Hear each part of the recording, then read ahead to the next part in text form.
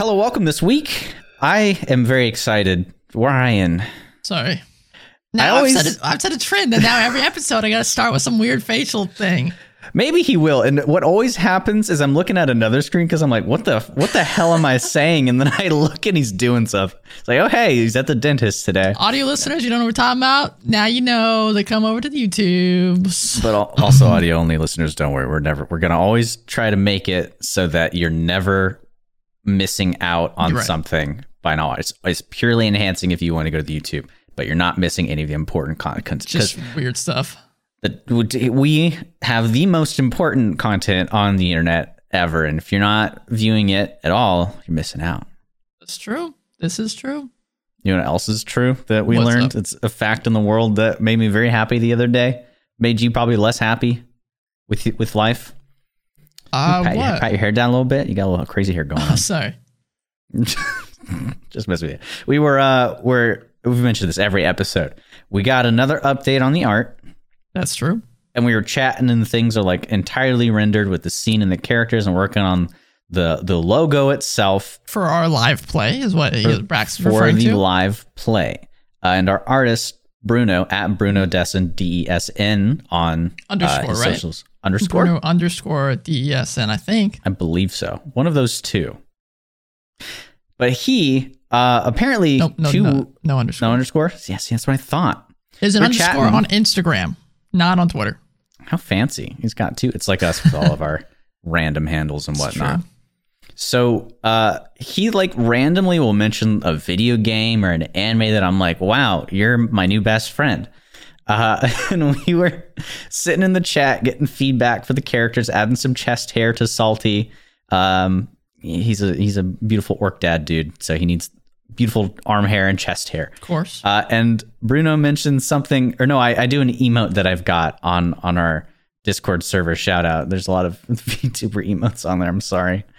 And he goes, "Oh, is that an Ina emote from Hall Live Ian?" And I go, "My brother." And like for the next, well, I mean, I already love this guy so much because he does art for us and he's a really cool dude. And we talk about video games. Then he's just like, "Oh yeah, you know that thing that you've been obsessed with for like all year, pretty much, and you spam already and annoy the hell out of Ryan with? Yeah, let's just talk about that in the art discussion channel about our podcast art." And Ryan goes, he sends a couple of gifs, like Marge from is that her name from The Simpsons? Yeah, she's like faded. Looking away. It's a couple other things. It was unseemly of me to do. I'm sorry, but it was a lot of fun. It's a side of you we've all seen. So he's in there though, like. There's a rabbit hole and it goes down as far as you want. So as you know, I'm not into VTubers and stuff, but everyone I know that is into VTubers, there's no like, a couple steps in. You're over here where I am, or you're all the way on the other side where you're in deep. There's, I've seen like a third set of person, but it's like, what are those things? Quarks, the atomic particle that is only at a certain point if you observe it. Depends on being observed. Yeah, like a quantum particle. Yeah, I know you're talking about. Like a quantum particle. There's the state of unknown, I guess, state of matter, state of existence, where they're like unsure about them, and then one thing will happen that flips them entirely one way or the other. They don't stay there long. Sure. They don't stay there long. It's a wonderful thing. It was great. I like bonding with people over things I'm obsessed with. It's a lot. That's why we have a podcast. Yeah, that's why we're talking heads / voice boxes for Dungeons and Dragons. I don't even have a segue this week. Things are mysterious like VTubers and whatnot. And we thought maybe, hey, because in the campaign Ryan's doing right now, there's like a little bit of political intrigue, the one that we've done, between me and him for the past many years, 2 years or whatever. Yeah, just we're trying to piece stuff together. We're trying to piece stuff together, and it's a lot to handle. And it could be considered a mystery of sorts, maybe, kinda. There's a little bit of figuring out, but I think within D&D and putting mysteries in D&D, that's very on topic. So, without further ado, he's Ryan. He's Braxton. I used to get it wrong all the time. This is the Dungeon Crawl today, at least for the first half of this podcast. Got a little surprise later. We're talking about putting mysteries into Dungeons and Dragons, and if that's a thing you should do and how you do it and why you should. Maybe does it work? Well, I don't know. I think so. You think it works? Yeah. I've got I have a lot of player perspective stuff. It's very hard. I mean, it's similar to making puzzles in Dungeons and Dragons. It's not easy, but if you can pull it off and your players are invested and involved, then I think it can work well. It requires some buy-in from players for sure. Yeah, and you may be blessed with players who are just at your beck and call and they love your shit, or maybe not, and you need to give them a lot more to work with. But I think you make a good point, starting with puzzles first. Why puzzles in D&D? I think we've mentioned about this once or twice before, but what do they do to the players? They can either frustrate. The purpose. Okay. Either or. That's very true.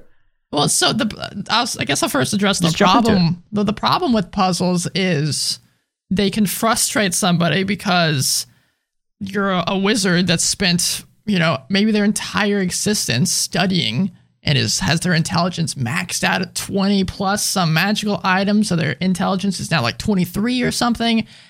And the player themselves, I'm not going to say stupid, but doesn't have an intelligence of 23, so they can't figure out this puzzle that they believe their wizard, their character, should be able to. That's when obviously the DM should step in and be like, okay, let me give you some bones. Let me toss you some No. That's help. when the player goes, DM, my character's smart. Just give me the answer. Yeah, that's when the player has the keen mind feat, and they're always like, DM, I would know what time of the day it is right now. I remember what happened a month ago. We've gotten a lot more lenient on that, especially I think our use of history checks has been great too. Yeah. At least as of late. The benefit to puzzles is they can break up a dungeon room. So we've talked about the 5-room dungeon theory. Many of those are combat based, but they can definitely be broken up, getting away from combat by having a riddle room or a puzzle room where, instead of what's they called? The hourglass, have an hourglass, you have like water is slowly filling up the room, or you have the Star Wars, the walls are closing in, something along those lines. You have a time limit. I think it's always fun to have a physical one. Like I think one time in our last campaign, I searched forever for this, by the way. I could not find an hourglass anywhere. I wanted to get a minute glass. I could not find one. So I just pulled out my phone, set a timer, and just set it in the middle of the chamber. I don't remember what this was for. I feel like I remember you doing that. I think I was there. You were definitely there, yeah. His face is looking, I don't remember what this was either, but I definitely remember putting it down on like the players knew they had a minute to figure whatever the hell was going on. Wasn't it the thing where I basically got, I think, Celestia put into some... we had to wait, but the puzzle was to... I think the puzzle was to wait out the timer. Be patient. Oh, that was this campaign. Yeah, you're right. Was that? That was... I think that is correct, yeah. And I took it the opposite way and was too hasty and just yeeted the door open. And that, in turn, dropped one of our friends almost deathly. So into a pit, which is fun, That did happen, yeah. I'm glad I'm glad I remembered. So puzzles are, I think, an integral part of dungeons. We mentioned this at the end of one of our episodes before. We might do an entire one on puzzles, maybe giving you guys some ideas at some point. But the reason I wanted to start with puzzles is because some good ones. Yes. And then there's going to be those quests that come out when the new source book or whatever the hell that is. I think they're mysteries or quests. One of the two. Yeah. But I think mysteries are just a bunch of puzzles put together in a RP/story format. So I think it's a good basis for understanding exactly what they are, what purpose they serve, and trying to understand, if you've never done one, what's something as similar as possible I can draw experience from. I've done a couple puzzles in a dungeon. They had to search for answers. What's a mystery, though? What constitutes that? A mystery, I mean, there's definitely an umbrella term, right? There can be murder mysteries. There can't be political mysteries. There can be, disgusting. If you think about Sherlock, Sherlock Holmes, those are all mysteries. In its basic terms, I'd say there's something the party knows and something the party doesn't know. And they know there's something they don't know. There's a piece to the puzzle. If we're going back to the puzzle thing, there's a piece to this puzzle that they're missing, and they're trying to figure out what would fit in this hole. It could be, they need a confession from this guy. They think this guy did something, but not positive. They think, they don't know exactly what happened on this particular night. they don't know this person's motivations. They don't know what they're doing, what they're planning. So there's mysteries. There's, the cogs are moving, but the cogs are unseen. So they don't know who's doing the pushing of the puzzle pieces. There's a lot of different things that can go into it, and it can be tough to juggle and manage, I think, from both perspectives, from a DM and from a player. Yeah. I think the first thing that comes to mind for me is like the train murder mystery and how much unreliable narration going on there is, how much the main character is solving the thing as much as the viewer is on their own as two separate entities. And that's entirely different in Dungeons and Dragons. And I first thought about this, and then when I started doing research as well, that I think the Angry GM, that guy, has a great article on it. If you can read through, that's one of the first things that comes up if you look at D&D mysteries, putting mysteries into D&D, etc. Is that the players are the main characters, is one of the things he says. And it's a bit tough because failure, as well as like in that puzzle as that wizard, I'm a smart guy. DM, just come on. Versus this mystery, it's not quite the case. And there can be a lot more frustration in that as well, because there's the mystery, you want to solve it, and whatever goodies can come out of it. And at this point, if it's a mystery, it could be a pretty important quest. So tackling that, to me, is one of the biggest things. I know if I was in a mystery as a player, and when Ryan and I first suggested this topic, I was like, I've got great perspective as a player, because not being able to solve something does not feel good. So I think that's the first thing you need to deal with, and either say, this is going to be guaranteed, they're going to solve it, and I'm going to help them as much as I can, or it's going to be a mystery where it's very possible to fail and it gets out of their hands. So I don't know how Ryan feels about that. I'm pretty sure it's going to be the latter, but I mean, it's okay to mess up. Yeah. I mean, your games that you run, typically, you can fuck it up royally. Yeah. Right. Yeah. Like, things can go completely derailed. Then it can be fixed, obviously. There's not just like you failed and then, okay, now you're just screwed forever. Yeah, sometimes that happens. You got to think on your feet. Yeah. There's a lot of flexibility too. So with the mystery, I think when you've got a book or something that you're writing, oftentimes you get to incubate it, rework on it, set things from different perspectives. You've got a lot more freedom with perspectives and delivery. Versus as a DM, all you have is the player's eyes and their perspective. You can't flash back to a different cut. I mean, maybe you could. Maybe you run your games like that where you have some flashbacks and you detail scenes. You could probably do that. In the more traditional sense, probably in the one that Ryan and I are more likely to do in our games, is just having NPCs come and drop hints and info, and then give small little tidbits through micro movements that we mention. Because if the DM mentions something, it's probably important, right? Yeah, I try to like RP it in person, but that doesn't always get translated well, because they could think, oh, Ryan just has an itch, or Ryan's just looking to the right or to the left. You're not really paying attention. But I try my best to completely embody how this person is acting, and hopefully people are able to pick it up. Yeah, you do really great at that. And you guys will probably see more of that as well whenever the live play is popping. I hate mentioning that now, because now it's like live play coming out TM. But it's on the horizon. It's coming. We just need a logo. So I want to ask you, what sort of mystery do you think leans really well into the systems of tabletop games, or just D&D in general? I mean, the first one that pops into my head is obviously a murder mystery plot. I think it's the most, I don't know if I'd say simple, but it's the easiest to comprehend. I would say there's a clear problem. There's a clear, problem, guy's dead. No, it's a clear culprit. There's clear someone did something. You could try to, motives and the way the person was killed can all be used. I think those are maybe the easiest to run. There's also crimes. Crimes like burglaries that you could have a mystery of. But I think those are probably a little tougher, because there's not as much evidence. There's not as much stuff left behind. I don't know.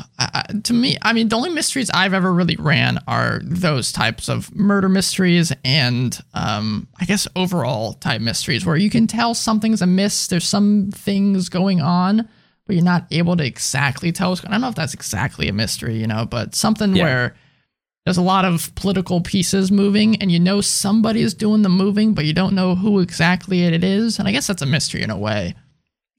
I would say it is. And I mean, politics are just a mystery in general. Jesus. But as a player, and this is, I guess, a good segue to an issue that I experience a lot and I know you guys can get upset at me. I don't take a lot of notes all the time. I do when I know, like, hey, you're going to forget this, Braxton. He relies on one of our other players, as does the whole party. They do not, to be fair, they do not stop writing. Yeah, he writes everything and he consolidates it into a nice little Word document. And he plays. Like, there's hardly a moment where it gets you a player like that and you won't have an issue that I have. I'm going to be honest. I have, at times, forgotten things that have transpired. And so I'll take a peek. You have a lot going on. I'll take a peek at his Word document. Like, oh, yeah, that's right. And, make sure I include that. Does he still have it out there? Like, it's just open? No, he has, last time he sent it, you probably have to ask him. He could send another one, I'm sure. Okay, last time I looked at it was like 67 pages long. DMs, it's the first time, I think, at least for me, that I would realize that I'm playing D&D and I'm DMing a world and I have players. I know they have more notes than I do. It's really weird. I mean, cool. It's really cool, but it's it's weird to think that someone that has this much, I guess the world has progressed to this extent that it's almost like this real place that you could write about. So you can hope that you've got a player like that when you're running a mystery and they'll do all the sleuthing for you. Mm-hmm. More often than not, you've got players that are very excited to play and they're used to video games giving them a journal and they write everything for them and give them quests. That's a more typical player, a new DM, a new D&D player that you might run into. I'm not new, but I do operate like that. So I get really overwhelmed with details. And if you run bi-weekly, especially time sensitive, whatever your sessions are, it's super easy to forget stuff. Yeah. So are there any ways that you've tried your best, because you've got some political intrigue going on in your games, that you strategize giving us information and gauging how we know and how you alter the presentation of new information that can complicate stuff? How do you navigate, maybe not exposition, but sharing details? Most of the time I do that is through an NPC. And so they'll make sure it's explained, to the team. You guys understand what's going on. Of course, and I think at least by now, you guys and at least Braxton has figured out that it's definitely that person's point of view. It's not the truth, but it's how that person perceives the truth, which can be very important to this plot, this murder mystery, or this whatever's going on. But besides that, if there's no NPC around and the players are talking, I'll let them, if they're piecing the puzzles together in a way that doesn't work, but they think it's working, I'm not going to necessarily say something's wrong. If I have an NPC nearby, I'll make sure some guy's like, hey, just so you're aware, that's not exactly how it goes. I want to make sure you know what was said. That's I really appreciate it when you do that, because it's so easy to spiral into conspiracy tinfoil hat stuff. And I do it. Our entire group does it. And that's something that you've gotten even more, I wouldn't say aggressive about, but you're really great at understanding and giving a proper response without literally just grabbing our heads and turning it into a certain direction. Well, so think about that sort of stuff. For example, as Braxton's talking about, they're currently having a lot of political intrigue and stuff, and there's a NPC that they've had for a little bit that is well versed in this political stuff. He's a lord of the land, and so they've been able to go to him to get some, fill in some pieces or to really understand who this guy is connecting to this person. And if you're going to be doing something like this, I think it's very important to give them this type of NPC that has been around, or maybe a historian, something that understands the lay of the land. So if they have any specific questions, they can kind of point them in the right direction at the very least.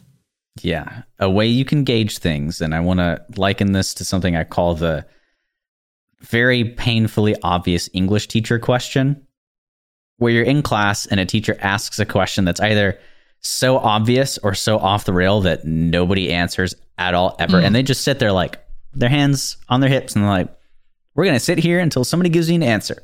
So there was a time, this NPC, when we first interacted with them, and I had no idea what the hell was going on, just to be quite frank, was like, what do you think happened? I'm like, I don't know. And I had to make a guess. Now you need to either pick that up and say, okay, I'm going to help my player out, or hey, it's their fault.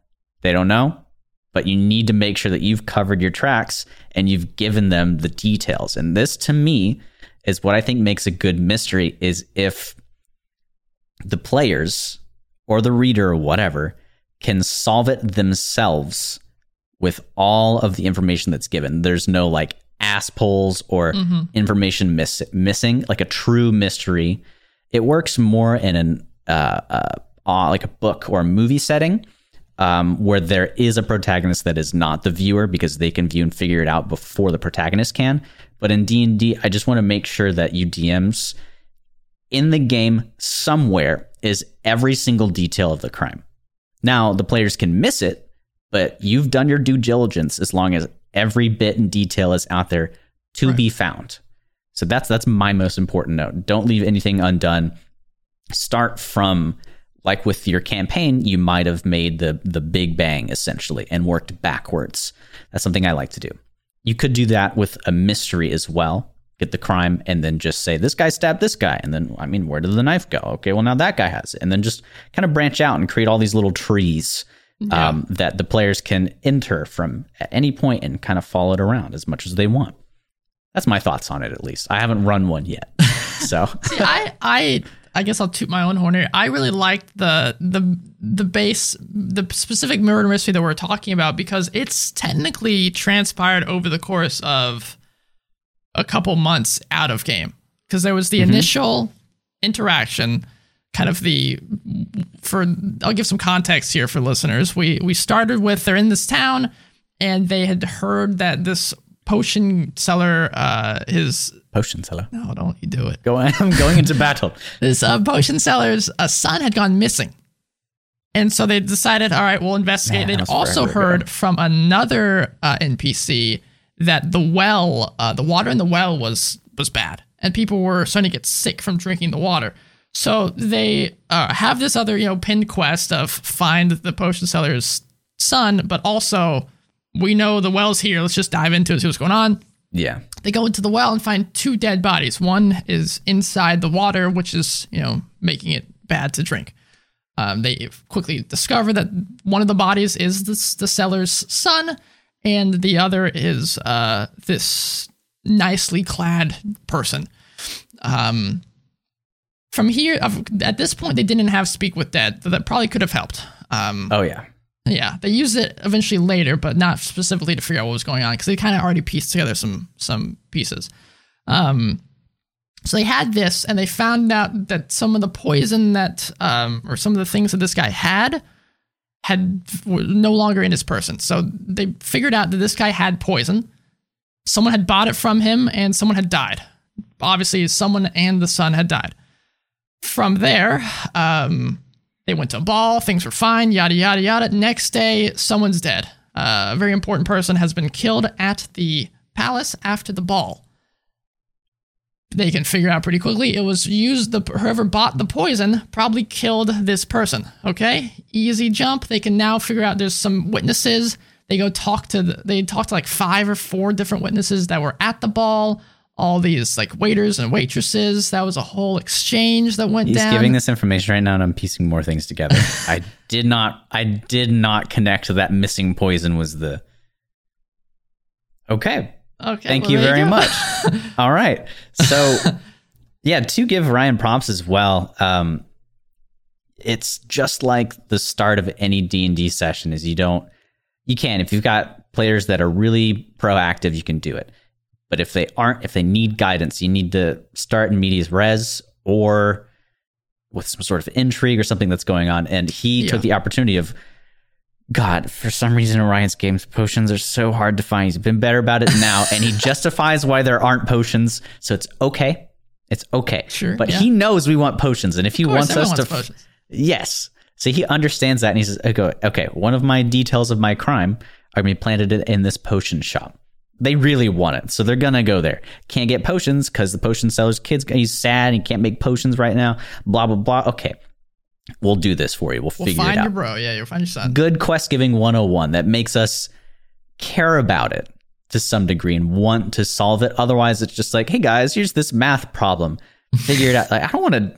unless you're day 9 or somebody that enjoys math, you don't want to you don't want to figure something out that has no merit or emotional enjoyment. There's really no apathy in D&D, because why else would you be playing? True. That's a bold statement, I suppose, but hopefully you don't have apathy. Purpose. Yeah. So that's the most important thing. And if there is an important mystery, some important quest that you want the players to be involved with, have multiple plot threads that can connect, multiple plot hooks. Like I said, there was that missing potion seller dude, and then there's also the well is having problems. Yeah. They all connect to the same place.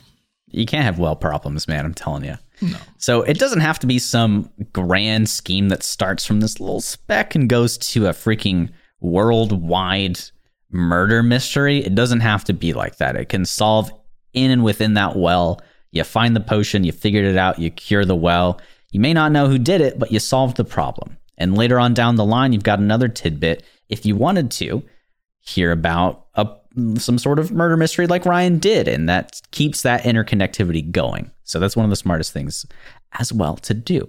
And you bring in some thieves guilds as well, get people involved in nobody does that. No. Could happen. There's a lot of thieves guild involved in Ryan's world, but within those thieves guilds and people giving these quests are characters as well.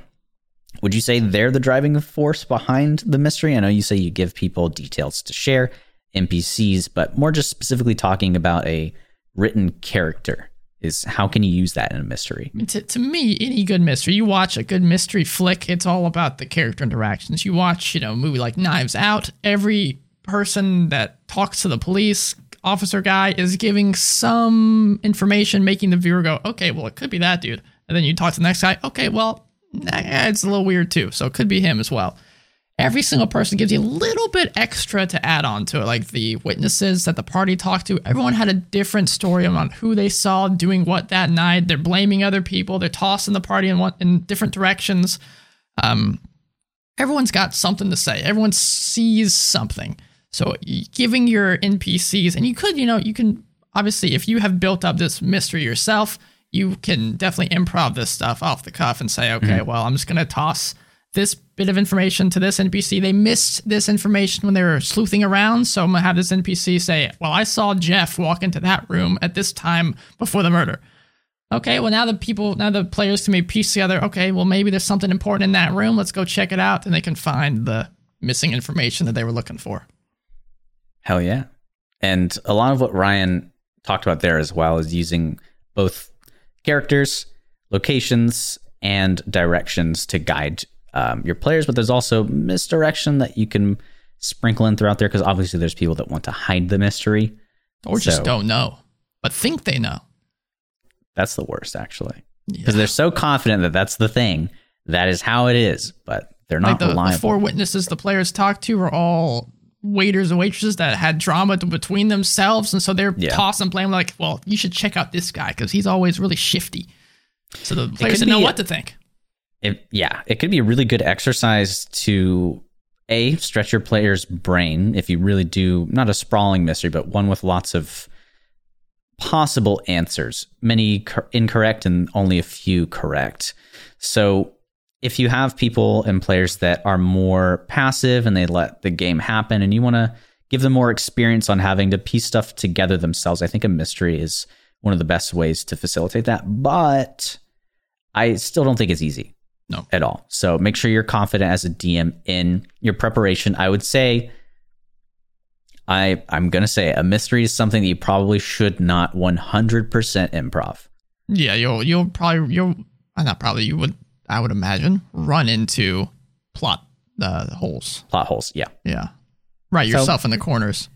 Just the same as you might in your general campaign that you're making right now. If you're doing it 100% improv, it might happen, but you can generally kind of work through it. But if something needs to be figured out, if a number is missing, you can't get the correct answer. I ask you, Braxton, do you think the mystery should have a written ending, or should it happen as, like, depending on which direction the players go?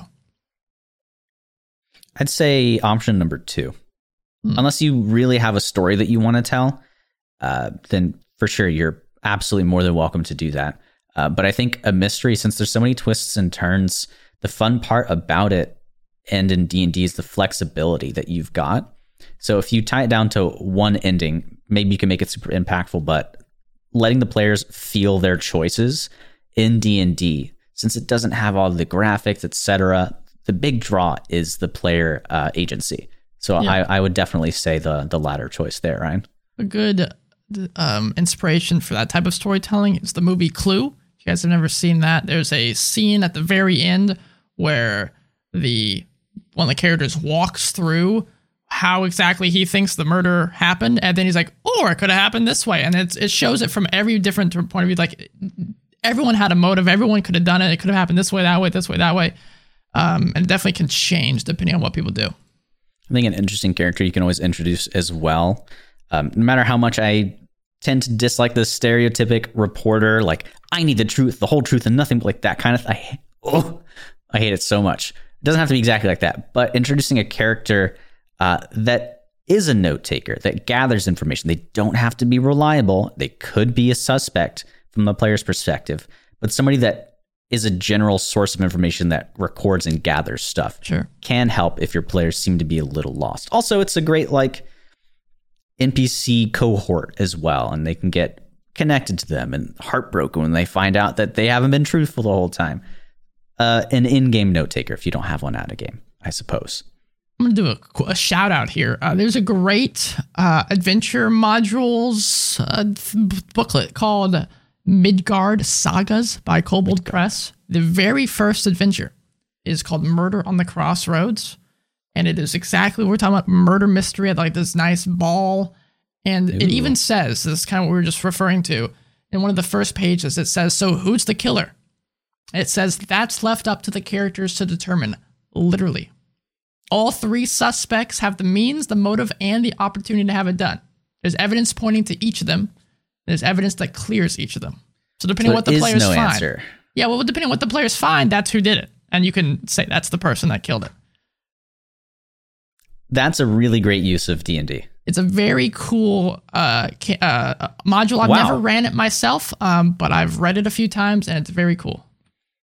Recommend it. I think that lowers the skill level needed to run a mystery as a DM. Everything is technically the answer. I'd say yes and no. I mean, to run that adventure, yes. But if you want to make an adventure like that, then it's very hard because you have to think of all the different motives, all the different things that could point them to that person. Yeah, I guess you could run into an issue where they have damning evidence for both and they get one and it's like, well, this person obviously also did it. Well, in that case, you could just say, yeah, they did both do it. But lots of knots tying up. And it's like, wait a minute, this doesn't make sense. Yeah. We have like 4 right answers and they're like literally right. But they couldn't have done it because timing, etc. Okay, I see what you're saying. That mystery, that module sounds super, super great, though. Very good. So, to me, I think we did a pretty good coverage of all of that. Are there any like final notes or things you want to touch on here with mysteries? No, there aren't many modules that I can pull off. Like that was the only one I really thought of that had a very good mystery. There aren't any official mysteries. As far as I'm aware, there will be with this, with this new book coming out. But sometime in March, go make your own, guys. Go have your own, dinner murder mysteries. You even have once COVID's over, invite all your friends over, and everyone actually do a one shot where everyone is their actual character. Comes dressed up and because people do those things outside of D&D. So just have that, and then instead of doing it in a big room, you do it in D&D. That could be fun. I've always loved those. Everybody gets invited to a party with fancy notes. You have to wear masks and whatnot. It happens a lot in anime. That'd be cool to have some person at the table did kill somebody, and now you have to figure out who it is. It was all of us all along.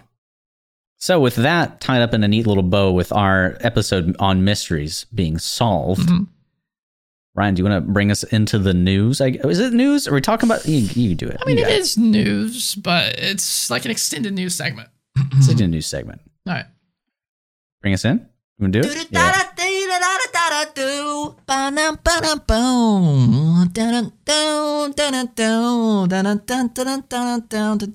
Welcome to the news. Had a little flourish there. This is a news flourish. Sorry, bringing that up there. So if you remember last week, we mentioned last week that Unearthed Arcana has their 2021, their first thing that has come out, and it's not like anything we've seen before. Did we mention this last time? We've mentioned that there. Did we? I don't think it had come out yet. It came out for like 4 days ago. That's the mystery. Did I? think we talked about how we were looking.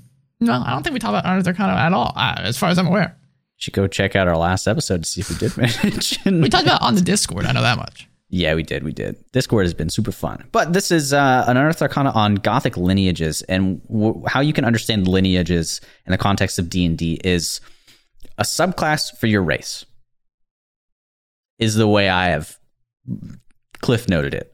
It's something that goes on to the physical and background characteristics of your character that adds some interesting feats and whatnot. It's not your class. It's not your subclass. It's a lineage. Okay. But correct me if I'm wrong. It rewrites your entire character race. The whole thing? Yeah, your lineage is now your new race. Oh, these things are just overpowered compared to your race. It completely. So if you are a gnome, right, and you decide, you know what, your DM's okay with it. I want to have one of these new lineage classes, new lineages. You will then destroy your gnome and become this thing. You can choose the race, but you don't have those abilities anymore. Following in that book's footstep, the race options in this article and in future D&D books lack the ability score. Okay. Hang on, you're getting ahead of yourself. Wait, that's what you're talking about. It's in the creating your character area. At first level, you choose whether your character is a member of the human race or one of the game's fantastical races, yada yada. Alternatively, you can choose one of the following lineages. If you choose a lineage, you might have once been a member of another race, but you aren't any longer. If I ever say anything on this podcast, don't always believe it, but if Ryan says something, you're probably pretty Take it with a grain of salt is what he's saying. Take what I say with a grain of salt, but just get the whole... I do have, so if you guys are kind of confused or haven't looked at this, if you want to go to our YouTube channel, it will be on the screen here while we look through this together. Yeah, so this is Gothic Lineages, Unearthed Arcana 2021. There are three of them. 3 lineages, which are basically 3 new races. Yeah. Which is cool. I have to refresh myself on the old races, the standard races, because these, to me, do a lot more unique things. They do. Right?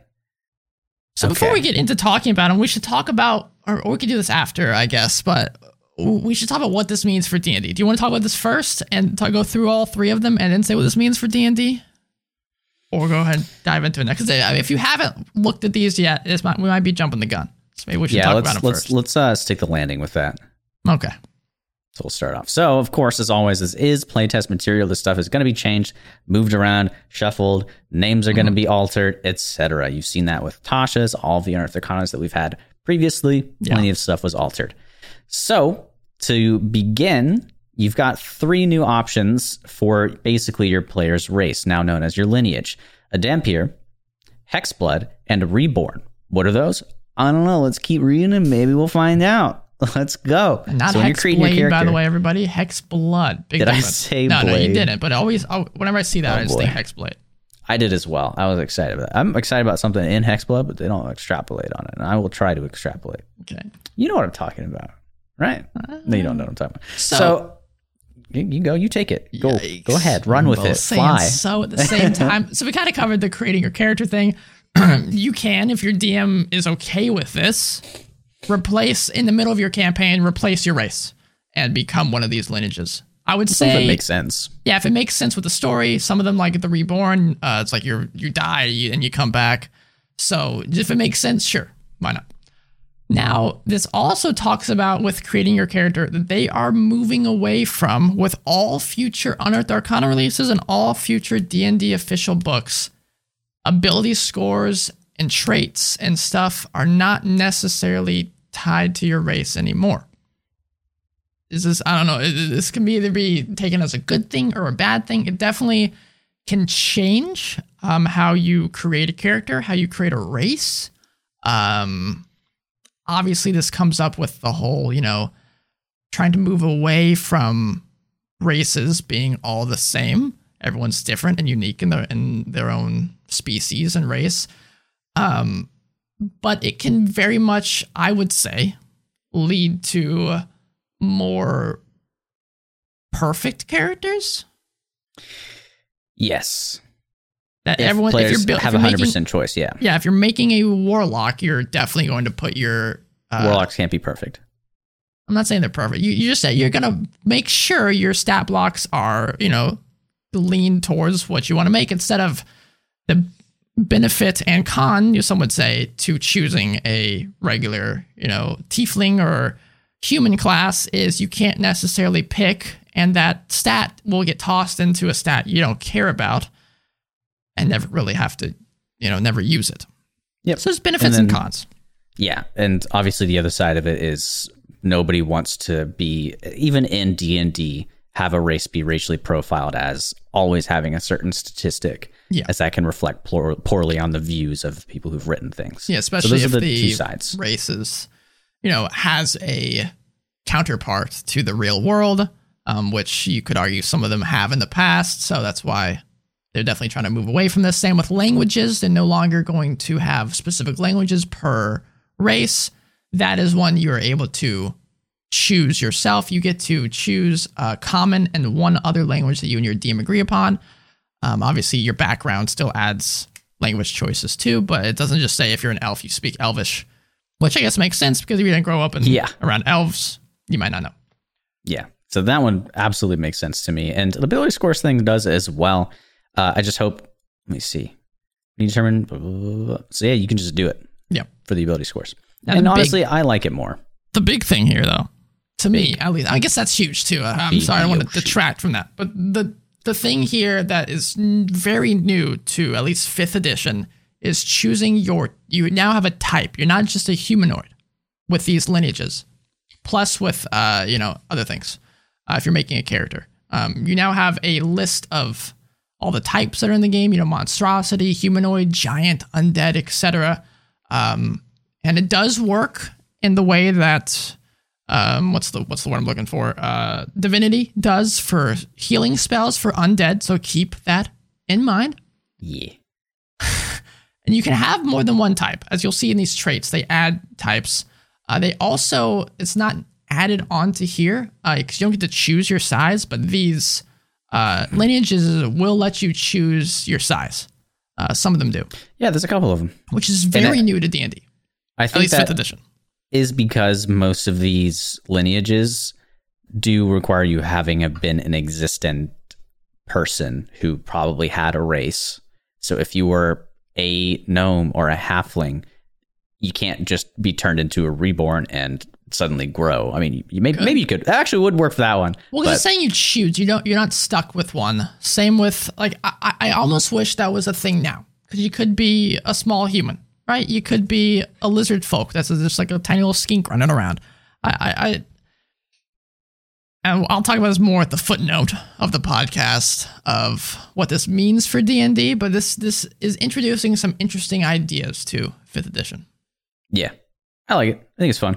The creature type thing, to me, also says that they're going to be doing more of these things, and then you can have your anime world with a bunch of monster people that you have to harm. The implications of the creature type is pretty big because there's some spells that, will detect these things. Obviously, It'd be more beneficial for a DM, and you could always say the DM is already, doing this behind the scenes. They know the players are here, yada, yada, but they could, in theory, now have a NPC cast a, I don't know, find ability, who knows, or use the divine sense of a paladin and can tell there's an undead around the corner because one of your players is an undead. Or you can be sly and sneaky, and they would never suspect an undead in their necromantic lair. Covert operation. All right. But yeah, I do really like that idea as well. While they have essentially buffed character creation by allowing more freedom, mentioning this again gives DMs a little bit more tricks up their sleeves, I think, which gets me excited, at least a little bit. You ready? So we'll kind of fly through these. We're not going to delve on every single thing, but we'll talk about them as much as we can. The first one being the Dhampir.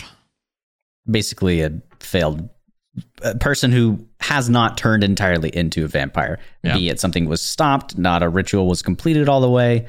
It's like a half vampire-ish, kind of, it's maybe. a vampire race, quotation marks. Dhampir. That's pretty much it for them. I mean, do they have any of the weaknesses that vampires do, Ryan? Is that something that is on there? I looked for sunlight, and they didn't have that weakness particularly. They do not. That's also nice, something you'd be looking for. They do gain... Oh my god, that's the coolest thing on this sheet. You also have very interesting note, 35 feet of movement. Yes. This one's my favorite in terms of like stats, because the spider climb, you get spider climb, but at 3rd level, you can just freaking walk across everything, man. You don't need your hands. Yeah. That could be some freaking cool moments. I would love describing that. Just walking on walls, man. You do get a vampiric bite. All of you probably know what that is. Do damage, gain hit points, etc. And some origins. Yeah, go ahead. The only problem I have with this, and I saw a few people mentioning that let's say you're a lizard folk and you get transformed into this thing here. Your bite is now weaker. You have a bite as a lizard, do this, big chompers, and now it's suddenly weaker. I don't know. That'd be something that hopefully Unearthed Arcana could work out. And, when they get a full official release of this, they can say, okay, well, if you were a lizard, then you do this extra damage.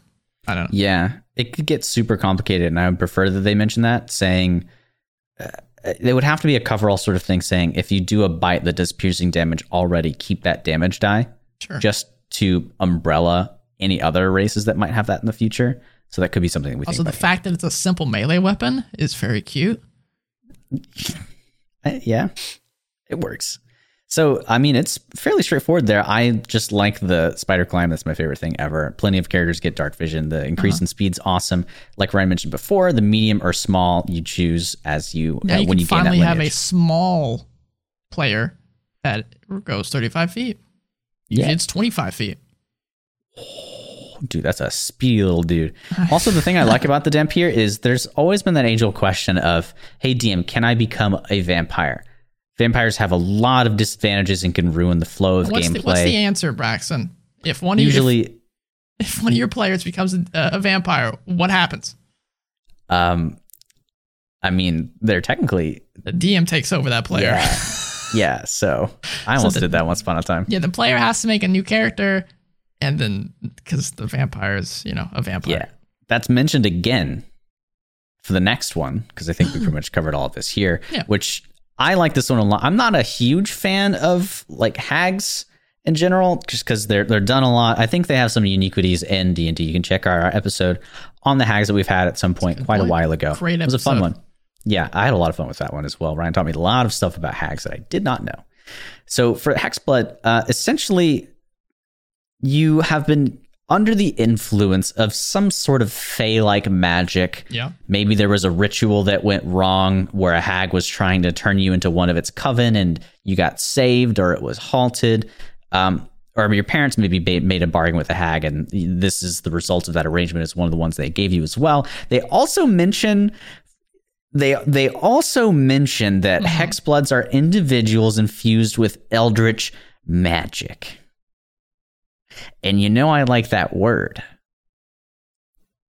Yeah. You're making a face. Well, because I just don't know how... It's like they're trying to do too much. It's like a catch-all. I don't know either. It's like a catch-all lineage where it seems like they wanted to make a full hag one. Fey lineage. Yeah. But then they're like, we don't have enough origins here. Let's toss in a couple eldritch things and call it a day. Well, are there hags of the Far Realms? I can't remember. If I recall, all hags are Fey-based. So that would be a no. Yeah.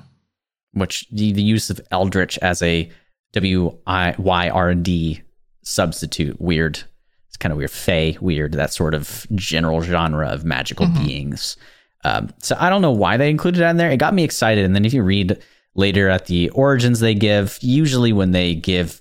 Hexblood is this, and that. One of those, this, and that would be in the origins, but none of them portray like eldritch beginnings, like something from Bloodborne. That's kind of spoilery, sorry.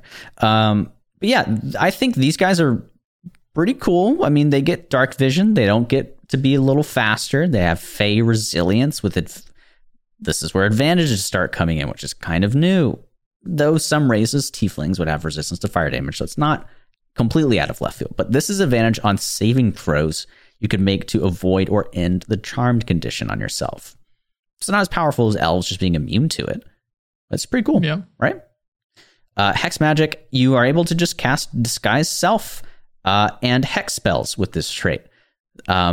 Intelligence, Wisdom, or Charisma, adding flexibility to it. Glad they noted that is your spell casting for those spells when you choose that lineage.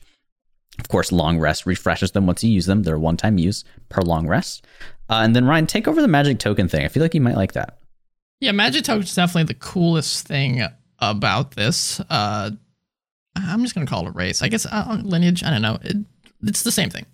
So it's the coolest thing about it because it lets you create a token by doing something nasty, pulling out a nail, a tooth, or a lock of your hair. Disgusting.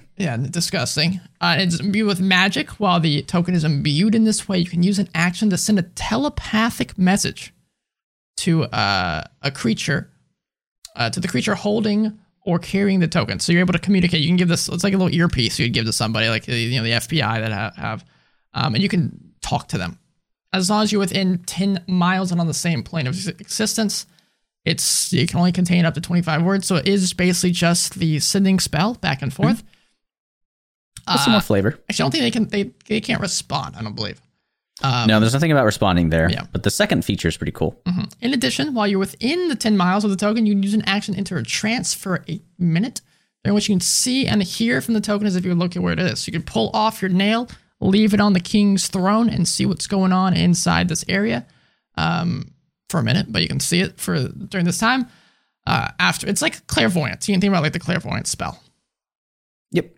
And particularly for hags, if you've read the traditional material, at least in D&D for them, they are creatures who love the ugly, disgusting, gross, bleak, sad, etc. They all have their obsessions. And some of this most likely will show through on yourself. You won't be naturally your true form if you decide this is how it goes. I would always rule this way, that you've got something like a quirk on your face, your body that's just gross, which is why you get access to the, disguise magic that these guys usually have. Make yourself look nice, yeah. Yeah, hide that. Do a little catfishing. That could be fun. Until you cast another concentration spell. Man, that always ruins my fun, doesn't it? What, concentration? As a warlock. Yeah, but they're so good. They're so warlocks? Fun. Yeah. No, they suck, but I love them. Fun. Sometimes they're not, but a lot of classes aren't fun, And then we've got the final one around here, because I think that was all the details. Yep. This one has the most to it, and some things that I don't quite understand why they're even in here, other than for flavor. But even then, it's like, why is there a table for it? And we'll talk about it in a second. But these are the Reborn. This is basically your Frankenstein, in a sense, or one of that. There's a subclass that came out in Tasha's that, through its journey through Unearthed Arcana, was dealing with gaining powers from memories of old, from past lives you've had. This is very much that. I think they yoinked that out, made that class about communicating with the dead, and made this one about having a past life. Yeah. Past memories that influence your ability, your skills. They kind of ripped it out of that and brought it here. So death isn't always the end. You're reborn to this new life, whether it was because somebody put you back together after you died, somebody saved you. There's a lot of things you could come up with here. It's really, truly limited by your creativity. But there's this feature that rather than sleeping, you just basically sit down for 4 hours and you can get a long rest in that 4 hours, which is pretty great. Imagine a party of 4 of these guys. It's like an elf or something. I can't remember which. Is it elves that don't have to sleep for a full? Yeah, they can do light meditation. Yeah, something like that.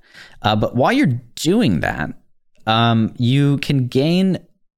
Is it inspiration? Reborn and glimpse of the future when you have desire of glimpse. There's no function to this, right? There's nothing other than flavor. This is a lost memories feature that while you're doing this trance, where you're conscious and just reflecting on what your memories are. What are these holes in the gaps of my mind that in my past life I led? You roll a D8 on this table, and there's 8 options here. One of them, for example, is you recall a childhood memory. What about that event or who you were still influences you? And there's a bunch of these 8 to be exact that you can roll. I don't understand this. Couldn't they have just made this a little feature and said, hey, whenever, I guess for the people that aren't really inclined to improv and whatnot right off their butt, maybe you didn't make a fleshed out backstory that you can start revealing to your friends. So this is here. What do you think about this? This is like really... I mean, I love it. I love it too. I think it's a weird, addition for a race, a lineage.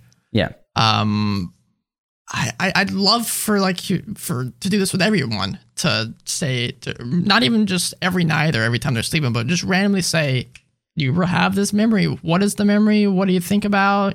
Just get the player to think about other parts of the life that has not happened on camera, in the game. Yeah. It's cool for this guy to make you, maybe start piecing it. I almost would not have the player roll on it. And let's say a player chose this as their starting class or starting lineage, and they're like, I don't know what I was. You have fun with it, DM. I'll just go crazy with it. I'll just toss them random, memories of their past life, and it could be kind of fun. Or maybe they become this lineage after they die. They don't really have many memories of that time before, so you can slowly start feeding them back to them and have them influence how they role play. That definitely would not be easy for everybody, so it definitely would probably be more for a experienced role player. Yeah, get you some players who cry during D&D. It happens. It happens. It happened to me last Saturday. Mm-hmm. I care too much about my character's brother. Big sad. So yeah, I think this is definitely this Lost Memories feature specifically, or part of whatever you consider this function of a lineage, more advanced RP. Because it can be there, but if something tells you recall a memory that makes you cry, you're like, okay, I got a tear going down my face. Let's begin with the day. Right. That sort of thing. And then next they mentioned some origins. Maybe you were magically resurrected, something went wrong, stitches bind your body, mismatched peaches, Frankenstein, etc. Mismatched or you came out of your grave. Peaches. Nah. So some of the traits they get, Ryan, let us know. These guys are pretty strong because they are undead. They get dark vision. Seems to be a trend here. But they have they have advantage on saving throws that are against disease or being poisoned. You also have resistance to poison damage. You have advantage on all death saving throws, which is huge. You don't need to eat, drink, or breathe. And you also don't need to sleep, as Braxton mentioned, with the 4 hours just chilling. That's just strong, period. To have that for your entire campaign, advantage on all death saving throws. You don't need to eat. You don't need to drink. You don't need to breathe. You can just go swimming and go chilling. And Braxton hates getting poisoned, so he'd never have to deal with that with this guy. This might be my next warlock. Maybe not, never, but it could happen. So, with the final thing, the knowledge from a past life, again, I feel like this was really tacked on. It's a useful feature. You need to be pretty okay at RP, or you just toss it by the side and you take the D6 that you add to a skill check that you make. And effectively, this is pulled from that class I mentioned before that turned into the one that's in Tosh's now. You temporarily remember sporadic glimpses of the past, and with this, you remember a skill or whatever from your memory from your past life. You now roll a D6, and whenever you make an ability check that uses a skill, you add the number you roll to that itself. Right. It refreshes every long rest, and you get it equal to your proficiency bonus. More of that. Wow. And that's it. Cool. That's all 3 of these boys. I'm excited because these seem easy to create. Mm-hmm. Not a lot of playtesting needs to go into unless there's some sort of insane combo that comes around with the feature there, but these aren't too far removed from gaining Hellish Rebuke at a certain level, having resistance to fire, getting dark vision, being a little faster, having a dragon bite. It's still a race, like you said, but I do actually like lineage. I don't think it's apt, but I like the word. Yeah. But yeah. So what does it mean, Ryan? What does this mean for D&D, Braxton? What do you think this means for D&D? I mean, I think there's going to be an outpouring of more races for people to have, and also they're making it more agnostic. I mean, we talked about it in the beginning that race isn't really what determines what your character does functionally. Mm-hmm. What about you? I think, I love the idea, right? I think it's really cool. I love the flavor. I love the idea of how these work, how they're, any race can be them. There's a butt coming. Any species. Hang on, I'm getting there. My hesitation, I guess, for lack of a better word, is if this feels like like they want to make an expansion of 5th edition, but they're just like hitting the ceiling and they just can't break through it. And this is their way of trying to. But the problem being is the more of these they add, the less apt the player's handbook is. So it feels like they need to do like a 5. I mean, we're getting very close. And I might be wrong. We actually might be past it. I think this is either the longest or about to be the longest edition of Dungeons and Dragons ever. Really? Yes, at least but once they started updating them a lot, like not between first and second, but between 3 and then 4 and then 3.5 and stuff like that. Because 14, huh? Yeah, because I know that they wanted to make this an edition that anybody could just hop in and play, but they obviously have ideas to progress from there and want to do different things, and they're kind of stuck in this. As we mentioned, like they wrote themselves into a corner. I feel like. There's not much more to expand here. They could do a 5.5, but then that would also add into the problems that they ran into with, 3.5 edition. And if they want this to be an edition anyone can hop into, then people would start getting confused. Like, do I get the 5th edition handbook or the 5.5 edition handbook? Are they going to start pushing towards a 6th edition soon? Is this going to be in like a source book that will release? I really don't know. Me neither. And with how much stuff is coming out, and Unearthed Arcana is not published, I understand, but eventually, hopefully this will be in something. This probably would have been pretty apt to yeet into the revamped stuff for Curse of Strahd just for fun, but they didn't. Maybe it was an idea. But if I genuinely thought about them and what info they would put in a Player's Handbook 2 or a 5.2e, that would be a thick book. Yep. And I know the Player's Handbook, they don't want there to be this much stuff. I would love it. Would you rather, instead of species and races, they have just a bunch of the lineages and give you the choice of, like, these are all the species that you can be? I'm fine with that. I mean, I've never been a fan of knowing that a tiefling isn't... They're fine for warlocks, but if I want to play a different character, like a tiefling just isn't the most apt choice in terms of min-maxing, because I like to be effective. Right. I like things that make sense for me. So I appreciate it moving away from that. I'm the type of person that gets a bit of guilt in them. So I'm okay with that. I don't want it to be an insignificant choice. Like you can choose the color of your character's fingernails, and effectively it's just flavor. I don't want races to only be flavor. So I'm hoping they keep it like this, where they do have some special features. And I don't think they'll move away from that, but that's generally my thoughts on it. Yeah. So I agree. I look that forward. We need a new edition. Yeah, I look forward to what they'll do. But Well, I mean, if you think about what games are doing nowadays, they're turning into games as a service. And what that usually means is a product is released and it's only that product, and they just create content for it for as long as possible. They maybe they're going to go into a model like that. They're already doing it technically. It's basically that. Here's DLC. So you think 5th edition would work better if they just kept kind of adding things on top of it? I don't think it would work better, but I think that's what's happening right now. I think they might just do that. I see.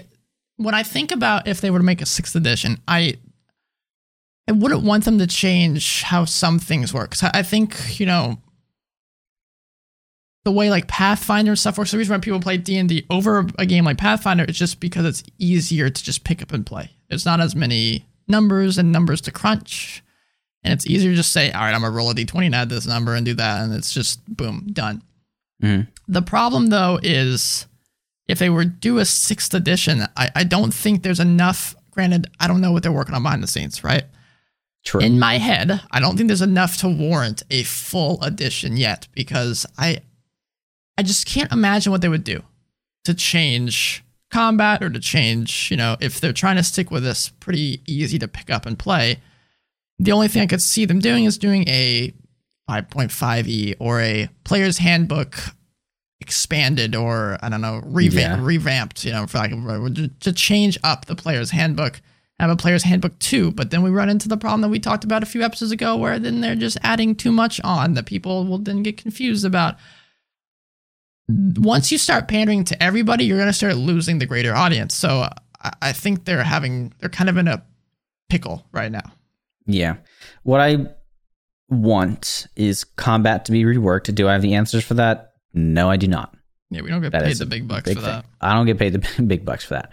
But I want them to take these lineages, take the new subclasses, remove some, make some new ones, and consolidate it into a book that is full of great new stuff and new mechanics, but is not the size of everything that's in 5th edition in one book. Because I would be fine with it, but that thing would be like this thick, several pages of probably eventually lineages. They have too much in 5th edition to just do a full, here is a 5th edition player handbook, game of the year edition with every DLC included into it. I'm not talking about source books, whatever. I'm just talking about mechanics, classes you can pick, things involved in your character, and tools for the DM. I don't know. Brian said it best. I don't get paid big bucks to do that.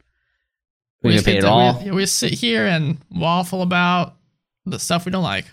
Yeah. And the stuff we like. The stuff we do like. There's a lot of stuff we like. Yeah. I hate everything. I hate warlocks, but I love. It's a love-hate relationship. But that has been our episode on mysteries, which we knew would have been a little bit of a shorter one. And we had this Unearthed Arcana to talk about, and they lose relevancy really quickly, so we needed to talk about it right away. If you do like the way the races are handled with this Unearthed Arcana, I do recommend checking out Pathfinder. Blasphemy. We do say we're system agnostic, and we'll make that jump at some point. Yeah. Maybe perhaps at some point. We're definitely not opposed to that at all. Ryan and I's expertise is just in D&D. Expertise, if you can call it that. We're moderately qualified, as our tagline says. And I don't think you'll get past that until we start making it our profession, if ever. So, as usual, if you're interested in talking with... Do we do this before or after we say our names? We'll do that. We'll do it before. I think that's how we do it. Social media.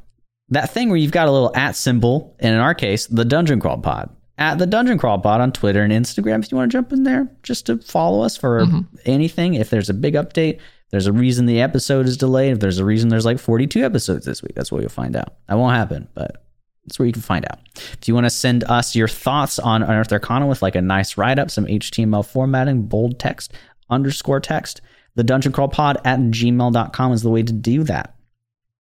Ryan, what do you have? Well, if you're interested, you could also talk with us a little bit more on the old Discord. Hop into the links area below. And a little side thing here. Braxton got me to start watching Berserk recently. Yeah. And I've been enjoying it. I've been diving into it. And there was this scene that I was a little confused about. I know. Braxton's making a face. Berserk's a pretty crazy anime. If you guys haven't heard of it, it's what Dark Souls was heavily inspired by. And there's a scene I was really confused about.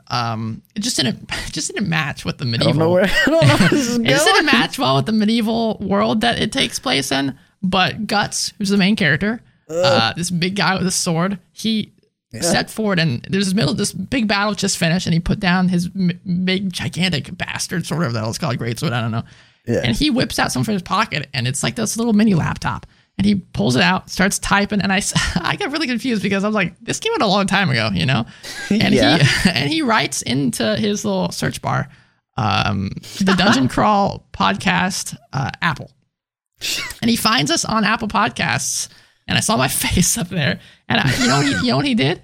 He clicked the first episode, Do We Need Pants? And he said, this is good. He said in Japanese, I don't know how to translate, but he really liked the podcast. And I would get to say that. He rated it 5 stars, went to the review area, and continued just saying how great this podcast is. The subtitles were hitting it on point. I thought what he said was great. So head on over to our place. I'm sure Guts would appreciate it. he's a kind guy, you know. So he's got the world after him. give us 5 stars on iTunes. It really Apple Podcasts. Sorry, it really helps us out a lot in the universe of Apple Podcasts. You got me stressed out for a minute thinking you're about to spoil some shit for Berserk, and I honestly didn't understand where you were going with that until like it came out of his pocket. I was like, oh, okay. Yeah. I was fine with that. I like talking about Berserk. That's fine. I can't make any jokes because of spoilers. But as always, and let's give this guy Ryan a round of applause. So you can say my name. He's Ryan. Oh, he's Braxton. Thank you. This is the dungeon crawl where Ryan does.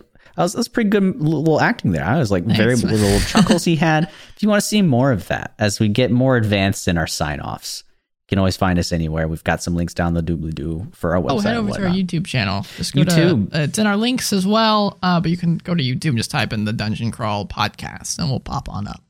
Hopefully you like how disorganized we are at the end here, because it's one of our quirks.